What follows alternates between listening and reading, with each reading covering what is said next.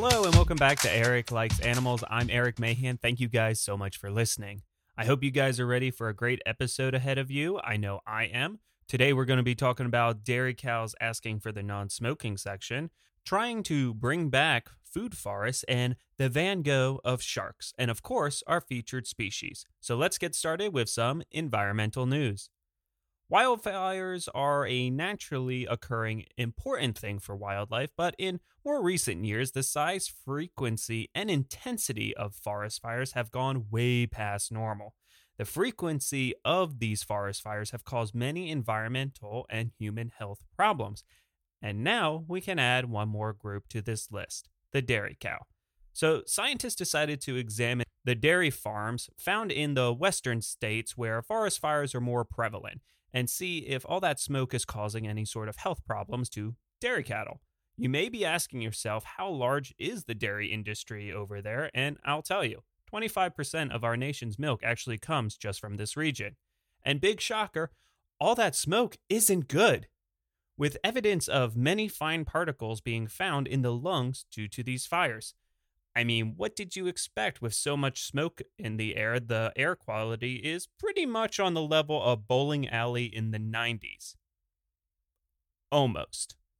Some local farmers on the Hawaiian island of Maui are trying to bring back what they refer to as food forest. And yes, I know that sounds like something that should be in Willy Wonka's chocolate factory. But food forest actually refers to how they would have a single forest and it would provide many different types of food and even medicine for the people on the island. But unfortunately now, Hawaii has become a major exporter of things like pineapple and sugarcane, which means much of their land has been dedicated to growing just these two things. Which, yes, big money can be made for farmers, or most of the time the corporations running those farmers. And the people growing those sugarcane and pineapples will also unfortunately use strong pesticides and fertilizers to ensure their investment and get ultimate crop yields and possibly damage the surrounding area. Because all this land is being used to export farming practices, it leaves very little land left for locals. The majority of the food that is eaten in Hawaii has to be brought in from the mainland or other places around the world, which is a major change from historically them being able to just get everything they need right there on the island. So a number of people are trying to start growing these food forests once again with a wide variety of food in a natural way. But they do have to compete and deal with some of these sometimes very large corporations looking to expand their farms and take away potential food forest land.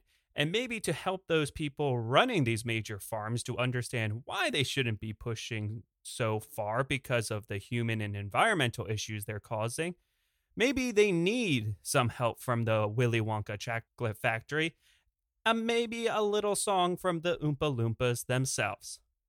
Take it away, boys. Oompa Loompa Doompa Doo, I've got another riddle for you.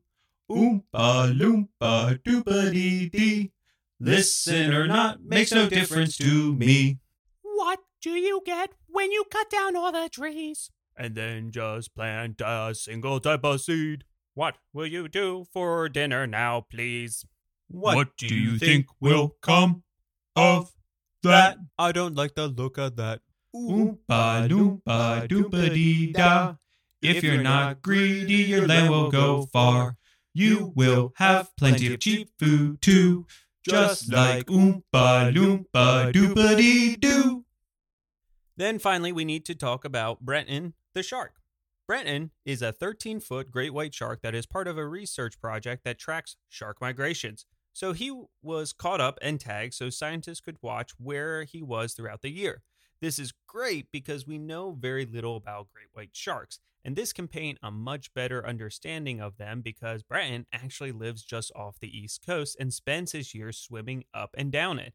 And don't worry, the chances of you actually running into Brenton or other sharks while swimming at the beach is very slim. You are more likely actually to get injured in a car than a shark attack. Something else you probably didn't know about Brenton, besides swimming off the East Coast, is he's somewhat of a famous artist. because if you look at his years of migration up and down the coast, which has been tracked and actually drawn out on a computer map, he drew a self-portrait of himself. Yes, please do yourself a favor and Google Breton, the self-portrait shark, and you will see it. Now, don't tell him I said this, but it's not a perfect image, but hey, I would say very much it's fridge-worthy shark picture, at least. And you got to remember, it took him years to do it and hundreds of miles. So, yeah, that's pretty impressive. I mean, it still looks better than anything I did as a kid or now. And that is your environmental news. So, for today's species, I want to tell you guys about an animal I always liked but have truly fell in love with once I started working with them. They are a top predator in their own right and have just such a unique way of life. I know you guys are going to fall in love with them. And the animal I'm talking about is the sandcat. Sandcats are from the deserts of Africa to Asia, stretching across a range from Algeria to as far as Afghanistan and Pakistan, with some scattered ranges in between. They're very isolated populations a lot of the time. They are really the only true 100% desert cat, where many other species might venture into the desert or right to the edge of it. The sandcat calls the actual desert its home, and a very arid, dry, and very little vegetation home it is, with temperature swings greater than my mood swings when I'm getting hangry at work, with daytime surface temperatures getting up to 124 degrees Fahrenheit or 51 degrees Celsius, and then dropping it down as low as possible to 31 degrees Fahrenheit or negative 0.5 degrees Celsius. So you have to be one tough little cookie to live here. So these things must be huge and built strong, right? Well, they are very strong, but the sandcat is a much smaller cat species. They have a body length of about 18 to 22.5 inches or 45 to 57 centimeters, a tail of 11 to 14 inches or 28 to 35 centimeters, and the adult cat can weigh a whopping 3 to 7.5 pounds or 1 to 3.5 kilograms. Sandcats are a small, stocky-looking cat with slightly shorter legs than you would expect. They have big ears and a decent-sized head, especially the males. They have large eyes, and their fur is generally a pale sandy color with some slightly darker markings on their leg and face, along with also having a white belly. And I don't always say the scientific name of the species, mainly because even though I work in the wildlife field, I suck at saying scientific names, and I hate butchering them. But the sandcat has such a fun one, because it is Felis margarita. And no, it's not named after the drink, even though a desert cat being named after a drink would be hilarious. They were actually named for the French general that led an expedition that discovered the species in 1858. Also, fun fact, margarita in Latin actually means pearl, so they are our little desert cat pearls. We are not 100% how long they live in the wild, but in captivity, it's about 13 years. Some live longer, but of course, like people, some live a little shorter. But in the wild, we are pretty certain that they would live less because since in the wild, there's no such thing as retirement. When you slow down, you don't eat or you get eaten. And what do these cats eat, you might ask? Well, anything that can move. They are desert animals, which means it does not pay to be picky. In fact, you're dead if you are. So, sandcats will hunt small rodents, hares, birds, spiders, insects, and reptiles, which includes the venomous snakes. And you may ask yourself, how do they catch such a dangerous prey? Very carefully. They will sneak up on the snake and smack it on the back of its head, knocking it out and then consuming it. And in this corner, we have the danger noodle of the Arabian Peninsula, packing enough venom to kill, even on a slow day, 2 people with a single bite, with more venom to spare. It's the Indian saw-scaled viper. And in the other corner, with big ears and stocky legs and a hunting success rate that beats even the mighty lion, it's the sandcat. These 2 rivals are getting ready, so let's get ready for nature. And the Indian saw-scaled viper is just sitting there, seeming to enjoy the sunny day. Oh, and the sandcat seems to be sneaking up, but I'm not sure if the viper can even see him. The sandcat is doing, of course, his classic "you can't see me" move. The sandcat is right behind the viper now, and bam! He whacks him with a paw, and yes, it's a knockout, folks. It's all over. That cat is gonna eat good tonight. They are excellent hunters for many reasons. One, for the biggest advantage, is that it has big ears, which are set a little lower on its head for two main reasons. Number one is finding prey. It will actually listen to the sounds of the sand moving, trying to listen for potential prey moving down there in the sand itself. Another feature is, unlike African lions that have a lot of tall grass it can use to stalk up onto its prey, a sandcat is living in just a big open sandy habitat, okay? So there's not much to hide behind. So with these short legs and rock-shaped head, their ears actually can push down super low, which gives it kind of a real good grumpy look, but it's all about sinking themselves real close to the desert sands and actually being able to sneak up on animals even in the openness of the North African desert. So you might be shocked with how difficult it is for a sandcat to actually sneak up on prey, to find out that the sandcat are considered a deadlier cat than the African lion. So how can a lion get outpaced by something that it would eat for a snack? Okay, so what is going on is, well, the stats sometimes get switched around a little bit, but for the most part, on average, they say that when a lion goes after a prey item, it will catch it about 25% of the time. Whereas sandcats, when it goes after something, it will get it about 60 to 75% of the time. So if you're getting hunted by a sandcat, you're screwed.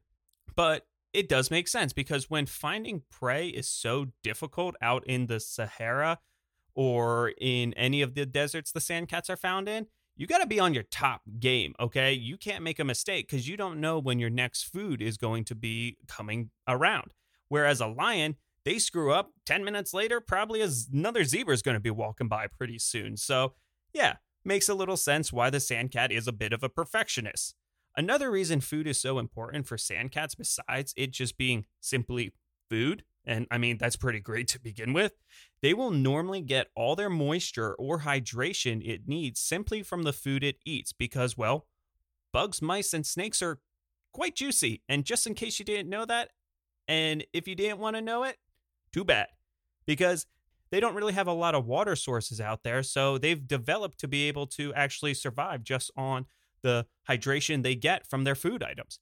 However, sandcats will drink water normally if it is available. Sandcats that I work with, obviously we give them fresh water, because just because an animal can survive that way doesn't mean it wants to. You can survive outside without a coat in freezing temperatures for a little bit, but it doesn't mean you want to do it. So we provide them fresh water. Sandcats are also very smart about how they conserve their water, because they are not normally out in the heat of the day, because they would become a little raisin cat. They are nocturnal animals, spending most of their time during the day hunkered down in little dens that they dig in the sand.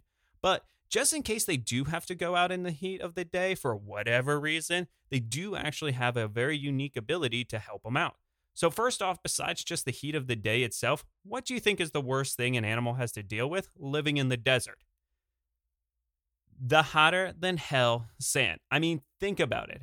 How much it sucks when you go to the beach in the summertime and you have to walk across that blazing hot sand right when you get onto the beach, and you're doing a little jig, trying to avoid putting your feet down for too long because it's on fire. But of course you're wearing flip-flops, and it's just making it worse, because now you have fire stand suck between your foot and your flip-flop, and now you have no relief until you run to the cool water or the wet sand area and finally can cool down your feet. Yeah, well, guess what? Sandcats basically live in that one giant sandbox of a first-level beach sand, which I hate, but unlike for them, they don't have an ocean in sight, so they just got to deal with that one layer of hot as hell sand. So how do they keep their little toe beans from cooking off, you might ask? The answer? Sand shoes. Like the people that put little booties on their dogs' feet to walk out on the hot asphalt, sandcats actually have built-in sand shoes. They have fur that actually grows on the bottom of their feet in a way that keeps their little toe beans far away from the baking, blazing, stupidly hot sand.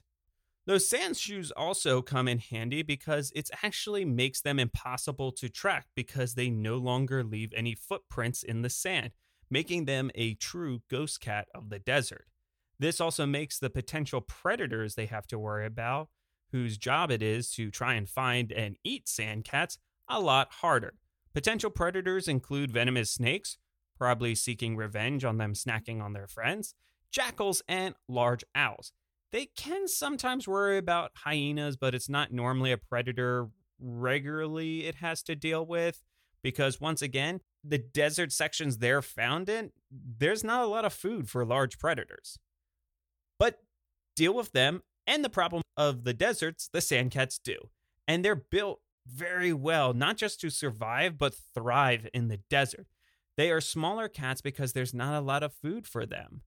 And they have special features that help them survive the heat and lack of humidity. In fact, it's so well that zoological institutions who are breeding them to help out wild populations, since not every country that they are found in are very conservationally minded right now, that the zoological facilities in non-desert areas will actually have to not let them outside if the humidity is too intense. And for some areas, it's always too intense. So they have to have huge HVAC systems to dehumidify the air and keep the inside areas super comfortable for them because they actually could get lung infections because they are so used to not having humidity in the air. Sandcats are also extremely vocal creatures, which I can definitely back up from my own experience. They can meow, growl, hiss, and bark. Yes, and it does sound like a dog. And that barking is normally used for them to find each other in the wild. And the only time a sandcat even wants to see another sandcat, of course, is for breeding. Now, the bark is really important because for the most part, they really don't have a breeding season, and they even can breed multiple times within a year. This is very useful since there's a very good chance that there may not be another sandcat even close by when they're ready to breed. So if you were like a red panda and had less than a day to breed pretty much for the whole year, I don't think the sandcats would last very long on that because it would be pure luck if one happened to be close enough and could rush over in that time period to breed, and hopefully everything goes right after that. So it pays to have many options when you might not have a male anywhere near or a female anywhere near. So with breeding, there is normally a lot of chasing from the male and even sometimes the female when she's feeling really good about it. And the male will normally grab onto the back of her neck, which many people also freak out about, thinking that he's trying to eat her, but in fact, he's being a gentleman. The male is only there for the act, and then back into the desert he goes, feeling pretty proud of himself and thinking he is truly amazing, leaving the female by herself. Gestation of sandcats is about 59 to 67 days, and they will give birth to 1 to 8 kittens, which is just a shit ton of kittens when you think about them living in a place that's very hard to find food. But luckily for those kittens, mom is a pro. Also luckily for her, she doesn't have to deal with her kids for very long because kittens are pretty much independent in only 6 to 8 months and sexually mature in only 14. So out they go. With possible huge litters and quick turnaround on how quickly they can mature, what is the conservation status, you may ask, on the sandcats then? Well, the IUCN Red List has them listed as least concern, but it should be noted not many actually put much stock into this, including the IUCN Red List themselves, simply because they know the population is out there but have not enough information to change it one way or another. Don't forget, they are very hard to track, along with the problems of sparse populations across many different countries, some very difficult to study in. It's difficult to figure out how many there are. And they are also not really an animal that wants anything to do with people, truly making them the ghost of the desert. Many feel, however, they are under major threats, with major habitat loss. Yes, even the desert is losing space out there to human. And in addition, domesticated dogs, snares trying to kill them because farmers are fearing for their poultry, and yep, them living in very active war zones sure hasn't helped them out very much. But I want to talk about one that is really troubling, which is them being captured and sold as pets. because it's for a very stupid reason. Okay, so right off the bat, you will probably go look at a picture if you don't know what a sandcat looks like already, and you didn't trust my description at the beginning, and some of you will think right away, I want one as a pet. Let me tell you, no, you don't. I love them, don't get me wrong, but a huge difference between having them in a certified zoological setting with trained professionals and having one in your house is like you putting on a band-aid on your knee and calling yourself a doctor. Yes, they do look a lot like house cats, and that's because house cats' domestication started in the same region as sand cats are found. So it makes sense they look very similar since both of them came from the same area and had to evolve with the same struggles. But the big difference between a sand cat and your house cat is domestication. You cannot put something inside and be domesticated. That's not how it works.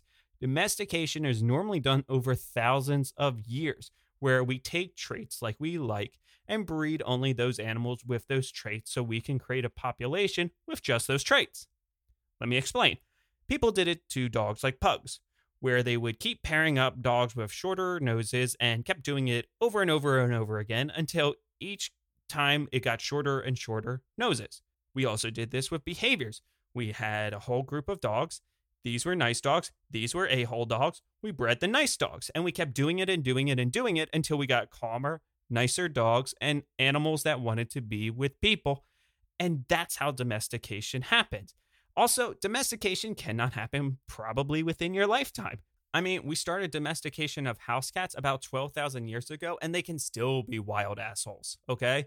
Which also sort of fun sidebar here is that there's a difference in opinion on if we really domesticated house cats or they domesticated us. Since looking back, it seemed to be that the cats were the ones that came into the city and were the initial ones to start building relationships with us. So that's probably why they act like they're still in charge. So it's just not worth it with sand cats. They will do poorly in your house. You will be stressed. The sand cat will be stressed. Your house will have nothing nice and it will smell like pee everywhere. Especially since most of the time people say, oh, I want a sand cat because it looks like a house cat. No, just get a house cat. It's way easier, way nicer. And also they're not taking animals out from the wild just to be somebody's pet. Especially when that act is possibly leading to the extinction of this species. And we want to keep our species around for years to come, like our good friend, the sand cat.